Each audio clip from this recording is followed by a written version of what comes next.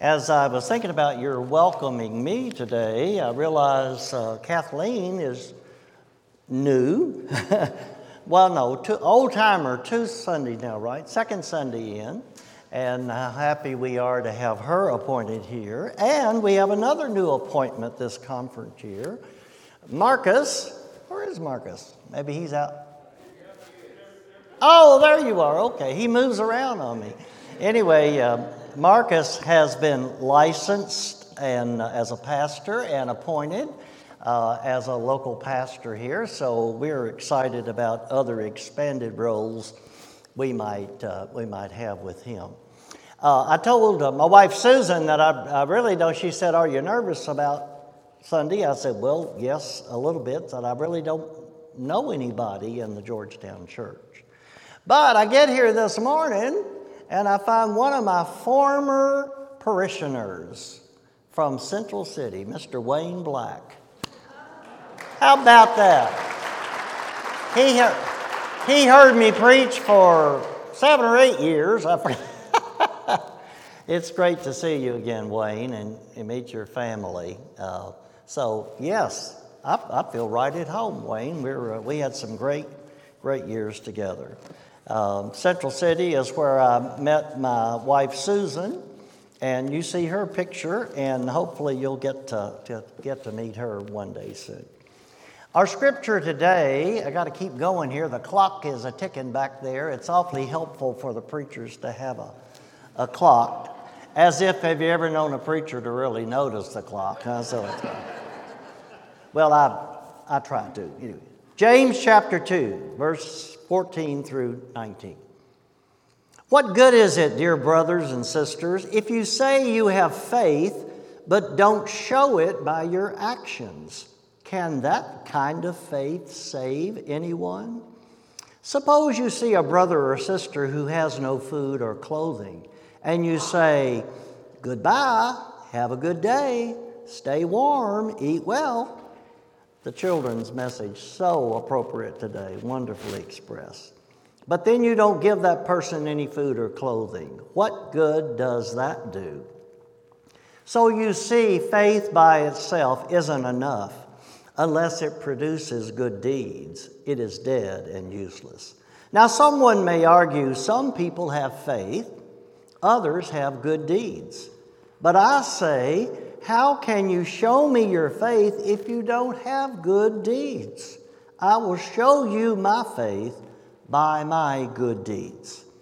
You say you have faith, for you believe that there is one God. Well, good for you. Even the demons believe this, and they tremble in fear. How foolish! Can't you see that faith without good deeds is useless? And this is the Word of God for all of us, the people of God. Thanks be to God. We are celebrating 4th of July weekend. Already the fireworks have kicked off outside my home last night. The boom, da boom, da boom. I tried to go to sleep, so we're going to keep them going. We have cookouts planned, parades planned maybe, concerts, family gatherings. This is a big time for us. Independence Day, a day we think about and give thanks for our freedoms that were fought for, and many sacrificed selfishly, as our beautiful first hymn said, sacrificed self so that we might be free. And in our country, many names come to mind when we think about this day and our freedom. We think about George Washington.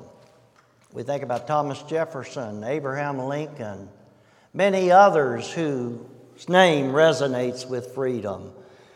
We think about through the years in the civil rights era and a name like Rosa Parks, who refused to get up from her seat on the bus and stake out her claim for freedom, how important that was. And there are many world leaders that we think about as well, a Gandhi or a Nelson Mandela, who gave their lives to work for freedom. And we know freedom isn't free, It takes sacrifice, and many people, many leaders through our history have done just that. These leaders are known for their vision for what our country and what freedom could be, and also they're known because they acted upon that vision. They didn't just think, I think we ought to be free, but they went out and worked hard and fought hard and lived so that we all might be free. So I think of many of these persons as what I would call proven leaders, quote unquote, because what they accomplished, they didn't just talk about freedom, they worked for freedom, they lived for freedom. They put their faith into action. Over the past few years, we've been remembering the 75th anniversary of the Normandy invasion. So we keep thinking about World War II history. And just this past week, a few days ago, a fellow by the name of Woody Williams, who was the last World War II Medal of Honor recipient, died. He was 98. So we're losing, and we about lost all of those persons who fought in that World War II, and particularly thinking about the Normandy invasion. These persons who gave their all. About 10 years ago, my wife Susan and I got to go with the Lexington Sister Cities group to the Normandy area. Deauville is a sister city of Lexington. And all along that coast, they have not forgotten what took place. And they have not forgotten the many Americans who died on that beach, so that not just France could be free, but all of Europe could be free of Hitler's forces. We got to know some people in Deauville, and they shared with us their children, their school children, are taken to that cemetery. And row after row of memorials and monuments and stones. It's just a chilling, moving experience just to be there. And the children of Deauville are taken there every year to put crosses, flags on the graves of the Americans. They have not forgotten, and surely we will never forget either. So what is a proven leader? Let's explore that a little bit more. And in Scripture, we have in the Old Testament Abraham and Sarah, who obeyed God and followed God's leadership to establish the special people of Israel. We think of Moses, who obeyed God and went reluctantly to confront Pharaoh to say, "Let my people go," and led them out of bondage in Egypt. There's a period in the Old Testament also in 1st and 2nd Kings and 1st and 2nd Samuel that talks about a time when the people of Israel said, "We want a king. Everybody else has got a king. We want a king." Well, so God blessed them, and Samuel anointed Saul as the first king of Israel. And that didn't go too well, frankly. And if you read some of those passages in the Bible, you know, they got, Saul fell out of favor with the people. And so they said, "Well, give us another king." And so Samuel anointed David, the young shepherd boy, David, who was inexperienced. However, he had fought off lions and bears from killing the sheep. So God thought, well, if he can do that, I believe he can lead my people.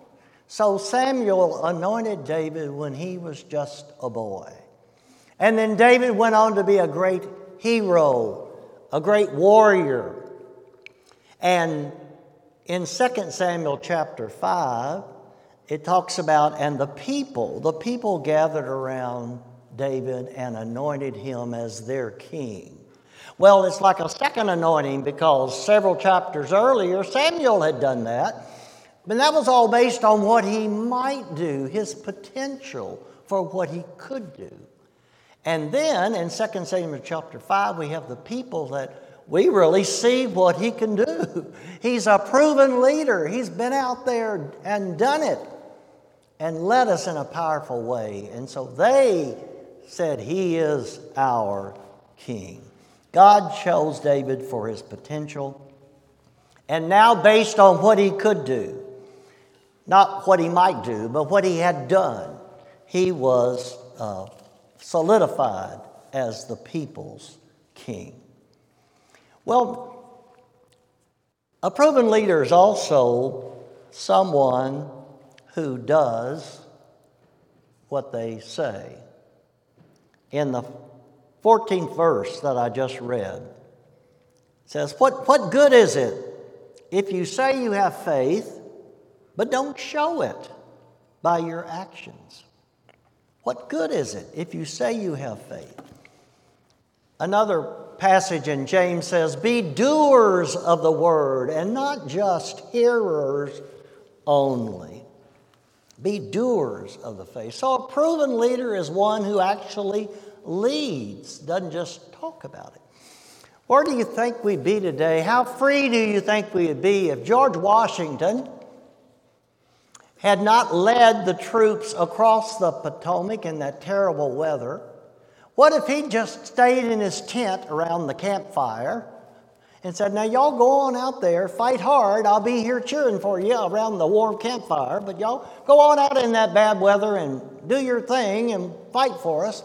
And he did not go. No, he led the way personally, physically. He was out there on the front line.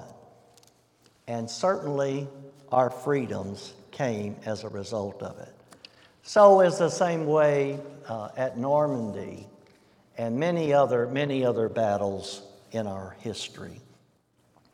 I think one of the most inspiring stories of World War II features George Patton. And if you'll recall, that period of history is that the Allied forces were making our way toward Germany and making good progress, and then Hitler's forces mounted a counteroffensive, and they bulged back and were about to break our line and retake some territory. And that famous Battle of the Bulge we've heard so much about.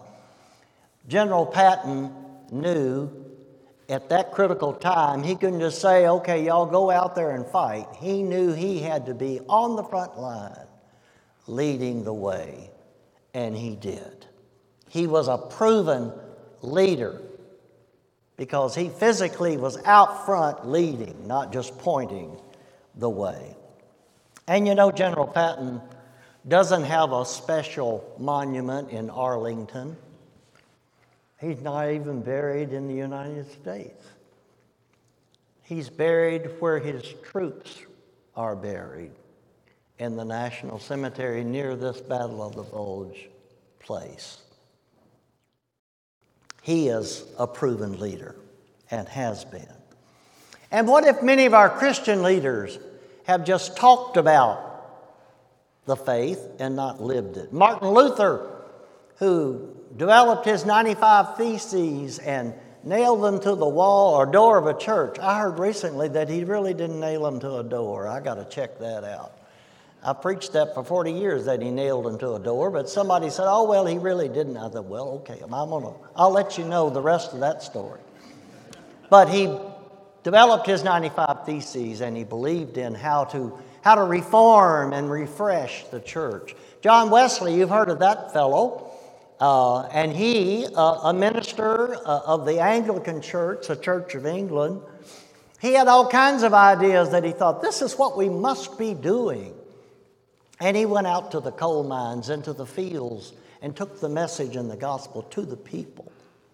And when America was being developed, he sent over faithful followers to take the message, the good news, the gospel, out into the countryside. And the circuit riders made their way. So on and on we could go, but verse 18 says, I'll show you my faith by putting it into practice, into faithful action. I'll prove that I've got faith because I'm going to be out there living it and doing it. And I think verses 15 and 16, which the children's message illustrated so well, when it says, suppose you see somebody in need, no food, no clothing, and you say, goodbye, have a good day, stay warm, eat well, etc., but then you don't give them anything. What good is that? How does that show you're faithful?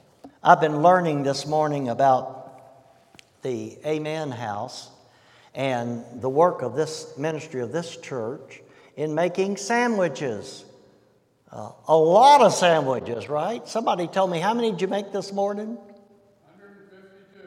152 sandwiches this morning, and you're going to make some more on Tuesday, right?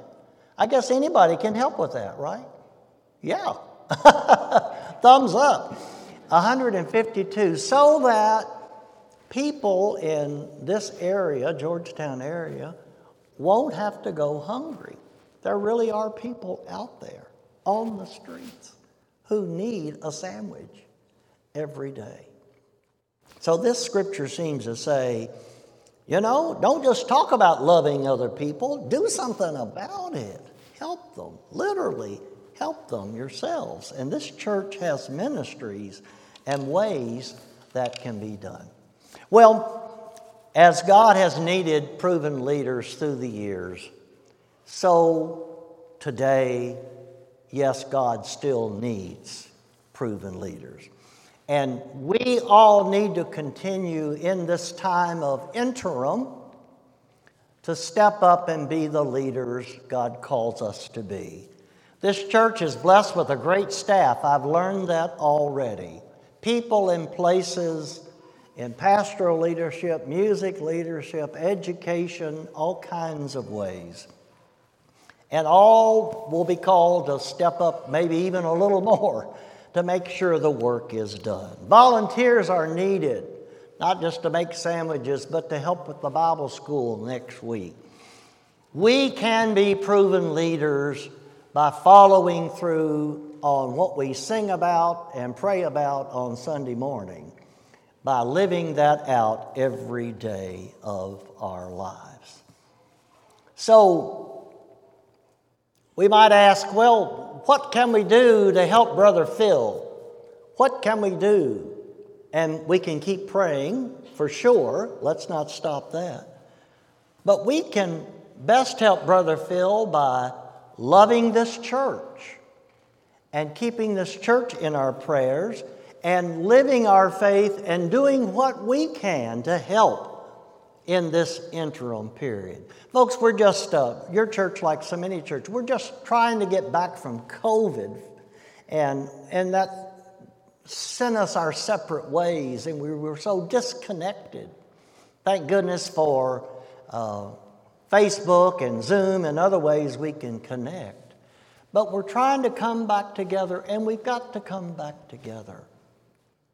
We've got to come back together as the body of Christ and live out the faith. And that's how we can keep our membership vows. That's how we can keep the faith. That's how we can all be a proven leader as well. So let's resolve this morning that we're going to reconnect with each other and with the church. And we're going to be counted upon, especially during this interim time, to work together for the good of the kingdom.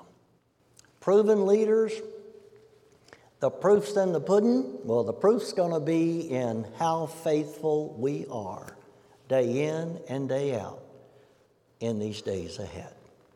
Let us pray. Holy God, thank you for this very special holiday weekend. We celebrate freedom.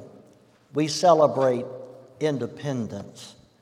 We celebrate those who have led and those who have sacrificed, even given their lives, so that we can sit right here in freedom today and worship as we choose. Lord God, bless us in the days ahead with this congregation. We know your Holy Spirit will give us the power and the strength to march forward in your name.